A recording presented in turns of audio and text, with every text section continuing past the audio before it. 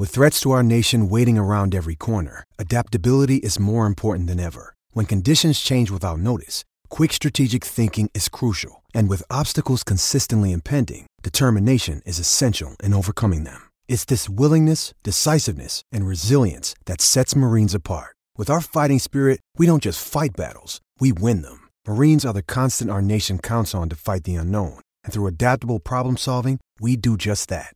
Learn more at marines.com.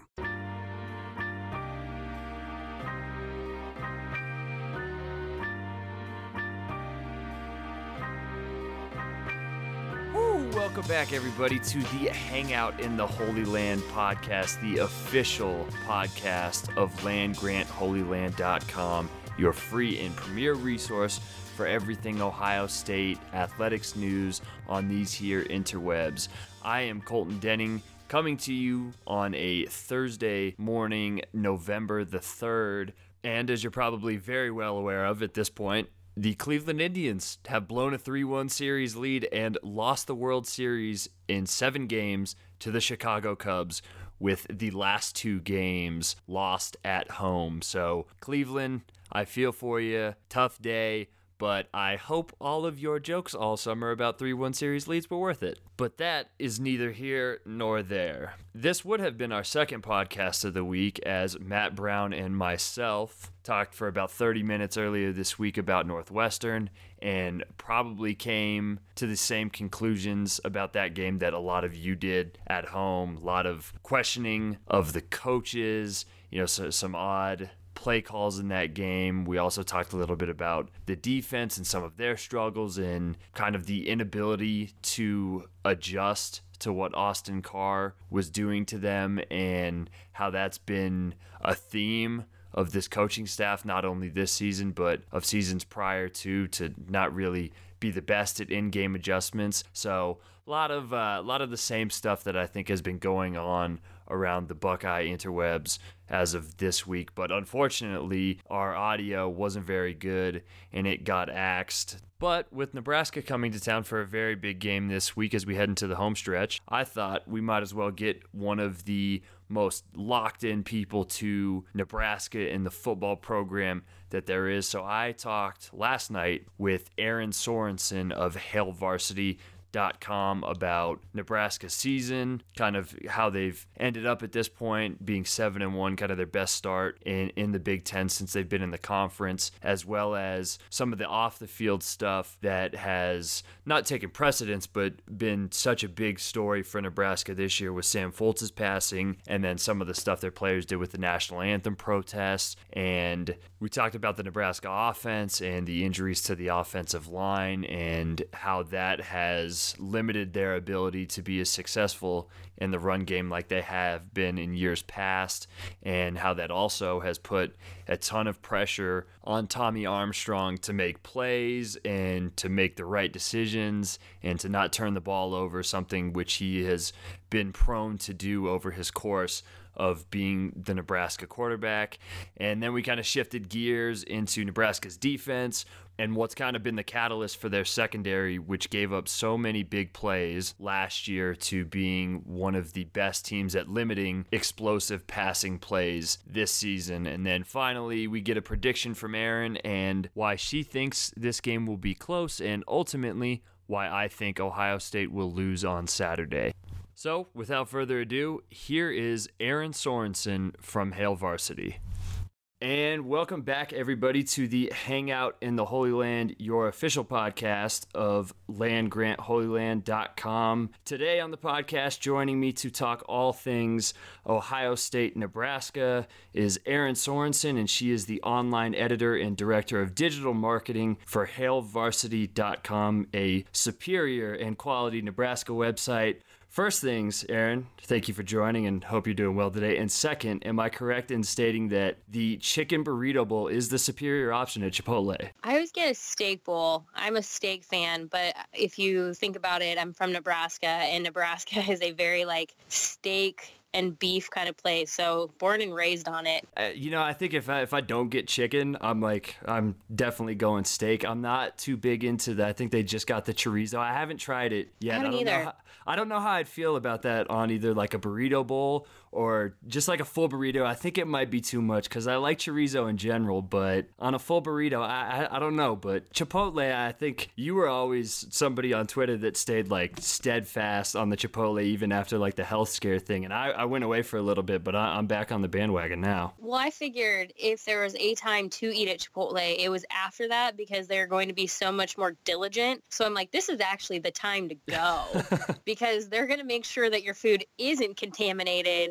And now it's like, now that they're past it, they're probably like just cutting corners again. Who knows? Yeah, probably. And like because I was away for like, I don't know, maybe like 3 or 4 months. And I used to go all the time.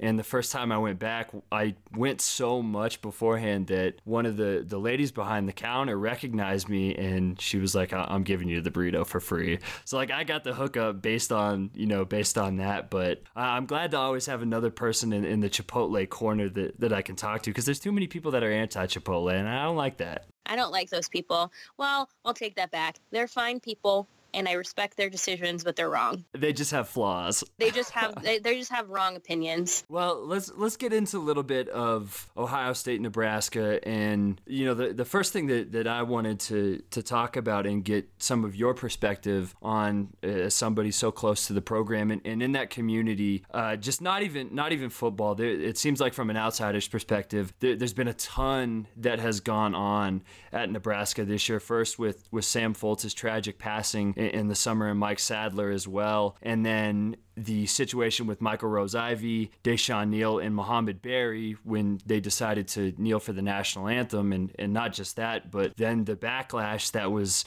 quite frankly, pretty sad to see. It seemed like it was very racist, and it was just a tough situation. And I wanted to get your thoughts on kind of what's the feeling around Nebraska football, not only just the program, but just in the community in general with everything that's kind of seemed to have gone on there, not only in the offseason, but in the season as well, that isn't really football related. I think that I think that all of this has brought out some of the best and the worst in people. And unfortunately, when things happened, like when the 3 players kneeled during the national anthem, you saw very polar opposite opinions, and you unfortunately didn't see any really common ground. You saw people who felt very strongly one way or another, and those tend to be the stories that make the news. You hear about Nebraska Regents feeling very strongly against those players doing that, or you hear about a person who you hear about the tweets that somebody is being very, very inappropriate or sinful messages to the players, and that's unfortunately where we are as a society with the way Twitter works and the fact that you can hide behind the egg emoji or like the egg picture on Twitter. Is it's easy to get very polarizing and just take a stance and not want to try to understand where people are coming from. And so I think to a certain degree people have seen all of this and they see sometimes those bad things and they think it's a representation of all of Nebraska or all of college football or whatever, and it is not. And I think the Sam Foltz situation kind of highlights that because there's a lot of good in the world. There's a lot of good people, and we're really seeing that. And it's been incredibly special, especially for me, I can speak personally, to witness the teams that have done things for Sam, like when Illinois signed the jersey and presented it, that was extremely, extremely meaningful. And, Purdue gave a jersey and Fresno State and Northwestern had helmet stickers. And I know Ohio State is planning on doing something with the best damn band in the land, which is really cool. And then a couple of other things. And it goes to show you that there's some things that are just bigger than sports. And it's why I love sports. It's why I started ever covering sports and becoming a fan, growing up, is those stories that just make you feel something. And Sam was an incredible person, and it's so sad to see him gone, but it's really cool to see how people are honoring him. And then it kind of helps you realize like he's not actually gone and he's still very much present because of all of this. So that's what makes it special. And, even with the 3 players that kneeled, I think you saw a really good side of people that to combat the people that were so awful right after, sending them hateful messages and death threats. You saw some really good that came out of it where they were getting a lot of support. So I think it's just the one thing I've taken away from the season so far with Nebraska from the human side of it, the human level, is like there are things that are bigger than sports. These are what, 18 to 22-year-old kids and they're out there playing for your team or whoever you cheer for and doing their best, and they just want to do what they love and make people proud. And so it's one of those things where it kind of like takes away the like competition side of it and just makes you realize the bigger, more important things. And that's been a really humbling part of what this season has been like for Nebraska. Well, do you think that just like from your perspective, just covering it, has that been pretty rewarding for you to see, not just how people from the outside have responded to Fultz and players taking knees and the positive reaction from that, but inside the community and inside the football program, that just from somebody that hasn't really seen that firsthand, that has to be something that's a little unique. Well, and when you listen to this senior class, Nebraska's senior class, you hear them just really, and this is something, I've only been covering Nebraska athletics and specifically football for about 6 years, but I have never, ever experienced this firsthand, seeing a senior class that is so close. And it was actually Michael Rose-Ivy who had said something along the lines to the senior class that they've been through too much not to get to the Big Ten championship. They've been through too much not to have those goals that they've had realized. And so you see this group of these players that, yes, they love each other on the field, but they love each other off the field. And I think what represented that for me was the same game where the 3 players took a knee during the anthem. There were a few Nebraska players who were also holding the flag, because when Northwestern had pulled out that big flag, some of it was touching the ground. So a few players went and helped hold it up. And people try to make a story of that immediately, of almost like the one group versus the other group, like the ones who kneeled versus the one who held the flag. And it was Sam Hahn who was like, those are my brothers.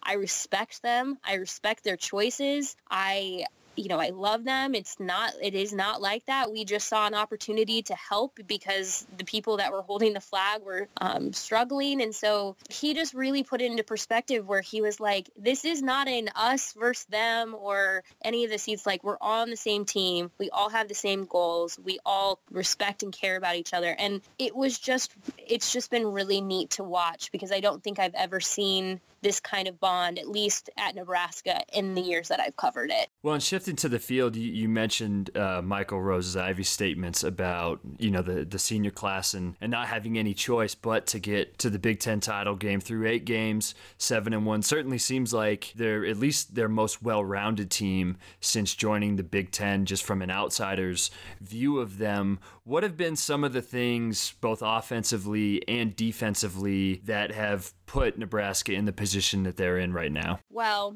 kind of similar to JT Barrett with Ohio State. Everything runs through Tommy Armstrong, and I think people have seen that. He started off the season in the non-conference extremely strong. He's dropped off just a bit over the last 3 games, I want to say, and that was a big part. There were some moments against Wisconsin that if he would have just been a little bit quicker, made it just a little bit different decision, things could have gone very differently for Nebraska. And I would say Tommy is a big part of what makes that offense go. And so that's been something I think this year you're seeing a group that, and the coaches have been honest, last year it was a lot of learning. They didn't know Riley. They didn't know his staff. They were trying to kind of figure out what's the game plan, what's the offensive playbook look like, and that you could see the learning and you could also see the frustration. And so I think you have a group, including Tommy, who it has clicked.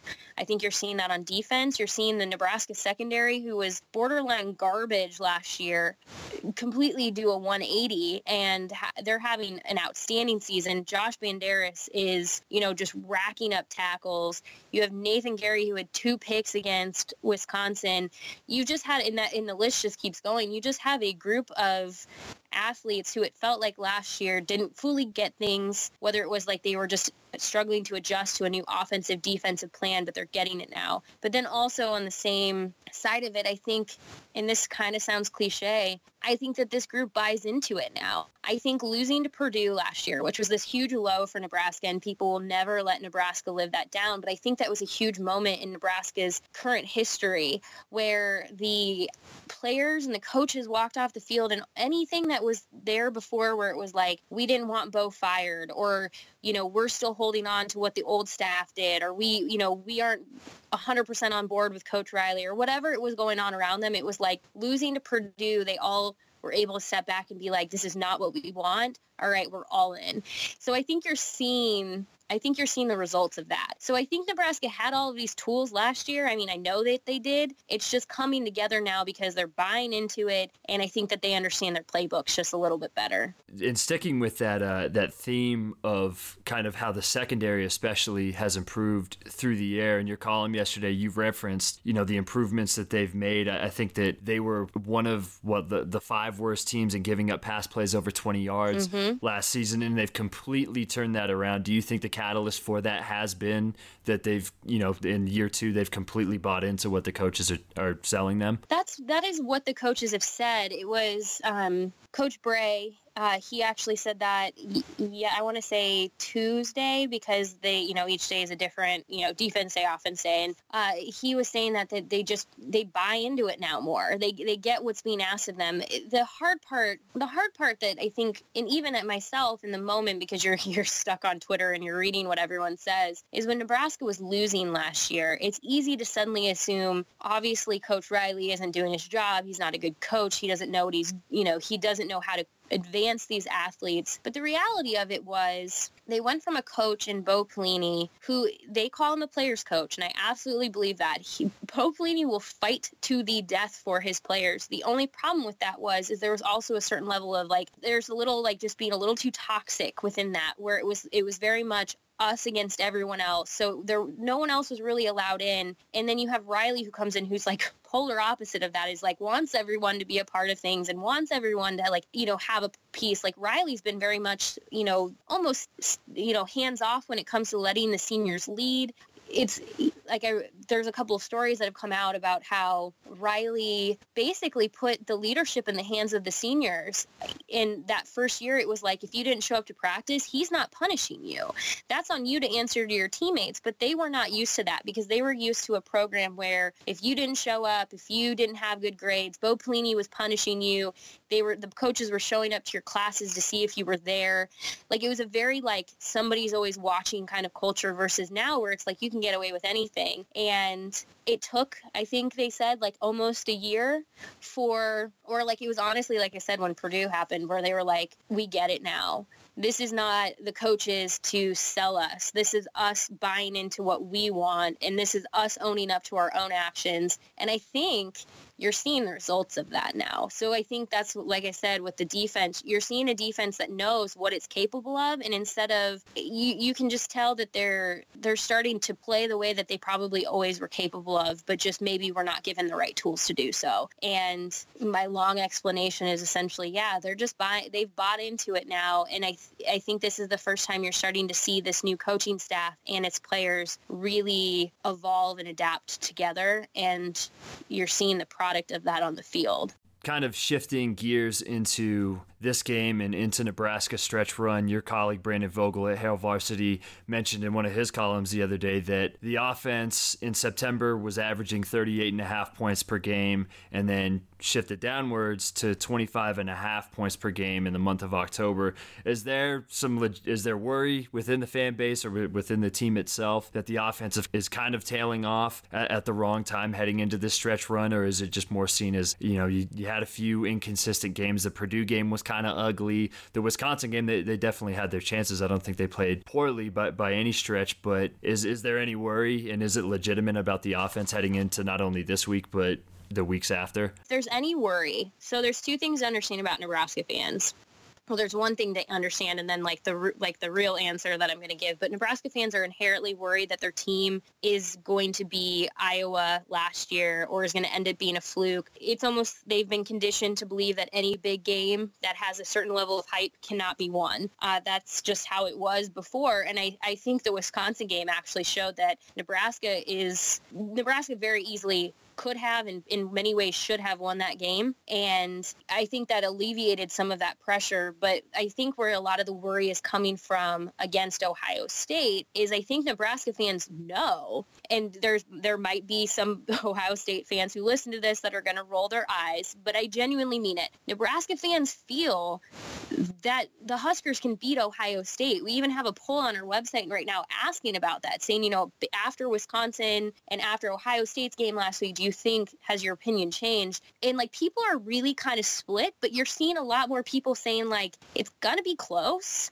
And one way or the other, Nebraska might win, Nebraska might lose, but it's going to be close. And I was just going to say that the thing that's amazing to me about that is it's just a shift in thinking. But if there's one area to worry about, it's Nebraska's offensive line. It's extremely injured. It's playing with a lot of backups.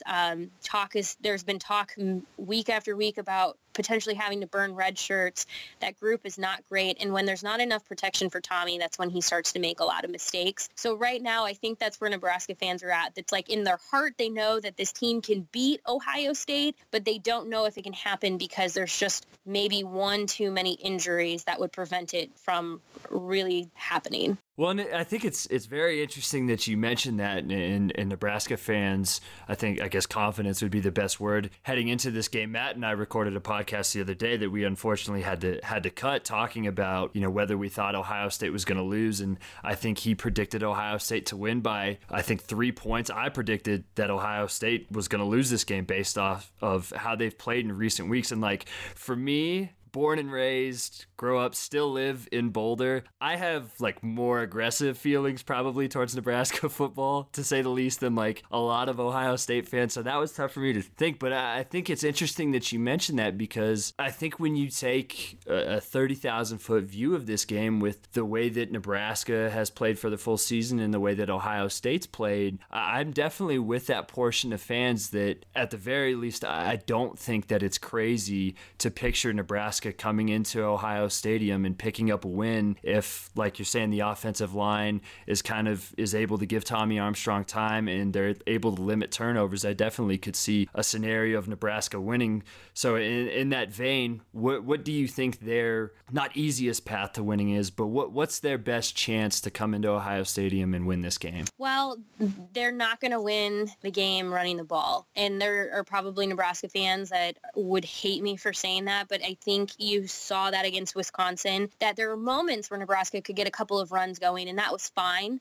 But the problem is like I said, the offensive line is very hobbled. It's very jumbled together right now. It's not, you know, if this was the offensive line that Nebraska started the season with, I'd say, heck yeah, you can run the ball at anyone. But unfortunately, Nebraska does not have Ameer Abdullah anymore. I mean, when you had Ameer Abdullah, you could just say, we used to make the joke that Ameer didn't need an offensive line. He could just run through anyone. He would run into a pile of defenders and come out the other side unscathed. But you don't have that. You have good running backs, but they're going to need an offensive line who can create those holes for them. And there's a perfect screenshot of it from Wisconsin, where the offensive line just didn't properly execute and create that gap for the running back. But there's enough of a gap that if you, like I said, if it was Ameer Abdullah, he would have gotten through it. So it's hard to imagine that Nebraska is going to get a really solid run game going. They might be able to, you know, knock off a couple yards here and there, but I don't think that they're going to win on the ground. I think it's going to have to be Tommy taking to the air, connecting with Brandon Riley, Jordan Westerkamp, who is his roommate, if people don't know that. He's going to really have to, they're going to have to take those chances, but they're going to have to be those more intermediate routes. They're going to have to, you know, Tommy, we lovingly call them the YOLO bombs, when he steps back, drops his back foot down, and just pummels the ball down the field with no rhyme or reason. If he's in a situation where he's doing that, then the pass game is not effective for Nebraska, obviously. But if you watch some of the first games this season, when Nebraska, like you were saying, was getting 35, you know, scoring like 30, 35 points in a game, you just look at that and you see what were they doing that was different. And it was Tommy was getting a lot more of those intermediate throws. He was making quick, shorter passes that were building his confidence. If they needed to spread the defense out a bit, they'd toss the ball a little bit further downfield, but he wasn't making those big, you know, triumphant, heroic throws that typically end in a turnover. So it's going to have to be, Nebraska is just not going to be able to win it on the ground. They're going to have to be able to win in the air, but Tommy's going to have to be almost perfect when it comes to the decisions he makes. And also the play calling is going to have to be just a little bit better than it was against Wisconsin, because I think if Nebraska would have had just a couple of calls, a couple of play calls made just a little bit differently, it could have set Tommy up to be just a little bit more successful. And I know it's easy being like the quarterback, like the couch quarterback, saying like, this is what I think should happen, but he has the opportunity to be successful. At this point, Langsdorf said it on Saturday, you're not going to change Tommy. He is who he is. You have to play to his strengths. So if I'm Danny Langsdorf, I am doing everything that plays to Tommy Armstrong's strengths, and I'm not testing anything that doesn't, because against a team like Ohio State, you can't test Tommy to make, those big heroic throws, because they are going to just take advantage of it every second they can. So Nebraska is going to just have to play a perfect game on offense when it comes to those quick, intermediate throws. And then the defense is going to have to just keep playing its game, but then also kind of start crossing its fingers that JT Barrett doesn't start connecting on those deep vertical passes downfield, because if he starts doing that, it'll be interesting to see what Nebraska can do, because they haven't really seen someone quite like JT Barrett, where if he starts connecting on those passes, it could just be doomsday for Nebraska. Well, and it's funny that the couch quarterbacking thing, because it sounds like it happens in Nebraska, and certainly this year and last year amongst Ohio State fans, there has been a ton of that as well. So in that vein, if you had to give an official prediction for Saturday's game, what are you going with? I haven't officially. I always make my predictions on Thursdays. So I know based on when people are listening to this, it's not yet Thursday when this was recorded. So I haven't quite gotten there yet. But I am somewhere. I think the spread is a little insane. I don't know if, I think the last time I checked, it was like Ohio State was favored like 17 points or something. And I think that's a little much. I'm kind of thinking it's going to be a field goal or a touchdown difference. I'm like sitting somewhere between like 27-24, 27-21, and I could honestly see that score going either way. Well, you heard it there first, folks. Erin Sorensen's going within a touchdown or field goal, either Ohio State or Nebraska, and she also believes that steak is the superior option at Chipotle. So on that, we will let Erin go. If you want to follow her work, you can catch it out at HailVarsity.com. You can find Hail Varsity on Twitter at Hail Varsity, and you can find Erin on Twitter at Erin Sorensen. Erin, thank you so much once again for joining the show today. Thank you. And hey, if people want to see my official score prediction, I'll have it out in the world. It'll be officially out in the world on Friday, so they can come and tell me if I'm wrong, because they usually do. So that's totally fine. I can take it. If I'm wrong, by all means. Hey, that's all right. Matt and I are wrong basically like 95% of the time on here as well. So once again, Erin, thank you very much for joining the show. We'll probably end up just linking to some of your work and the post as well. So hopefully none of our people will tell you if you're wrong, because we'll have to ban them or fine if they do. I was way wrong on the Purdue score, and that's Purdue. And a Purdue fan did let me know I was wrong. So anything is possible. Hey, as long as we get the clicks, right? Mm-hmm. Exactly. All right. Erin, thank you so much once again for joining the show. Thank you. And there you have it, folks. Erin Sorensen from HailVarsity.com, breaking down all things Nebraska, as well as this week's game between Ohio State and the Cornhuskers. Brought up a lot of interesting points. I think we didn't really get into the spread, which she had mentioned. It currently, at time of recording on Thursday, sits at 17 points, which seems completely ridiculous given what we've seen from Ohio State over the course of the last month and the big spreads against Indiana, Wisconsin, Penn State, and Northwestern, with the Penn State game obviously an ultimate outright loss. But 17 points against, at the very least, a top 25 team. I know Bill has them in the top 25 in his S&P Plus metric. So I think that until Ohio State is able to prove that it can play like it did against Oklahoma, I, for one, am very skeptical of it, which is why I picked them to lose this week. But it is important to note, and this is something Matt and I talked about earlier in the week on the podcast that'll never be aired, is every single one of Ohio State's goals is still available to them, despite the loss to Penn State, despite how they looked last week, and just the general, I think, hand-wringing of the fan base and questioning the coaches everything is still there for them. They can still win the Big Ten East. They can still make the playoff, and hell, they can still win the national championship. So as I think up and down this season has been, especially since the Oklahoma game, everything is on the table for them. And so it wouldn't be shocking either to see all of this talent, and I think the brain power of the coaching staff finally mesh together and get ready for this stretch run heading into the last 3 games of the season after this one. So something to keep an eye on, and certainly I think a very big game this week, and possibly a season-defining game, and one that we can look back on at the end of the season as being the spark or the catalyst to a late-season run to beating Michigan and getting into the Big Ten championship and possibly making the playoff, or one that they could lose at home and then they finish out the season with a loss to Michigan and finish the regular season 9-3, and then we'll see what happens in the bowl game. But I do think that this one is very big, and it's a chance for this team to either prove themselves as a legitimate contender or to kind of fall off into what a lot of us thought they would be at the start of the season as just a very good but albeit young team that is just going to be a couple notches short of being at that contender status.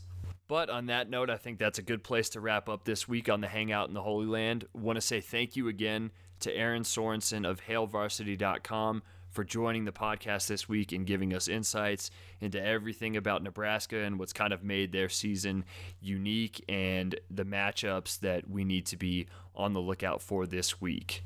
So with that, I'm going to get on out of here. This has been the Hangout in the Holy Land podcast. I am Colton Denning. If you want to find my work, you can catch it at LandGrant and on Twitter at LandGrant33. You can also send me a tweet at Dubsco, DUBSCO. And then as far as the podcast goes, on iTunes at Hangout in the Holy Land, and then on SoundCloud at soundcloud.com/LandGrantHolyLand. Have a good weekend, everybody. Enjoy the game. Go Bucks. And never, ever, ever go up 3-1.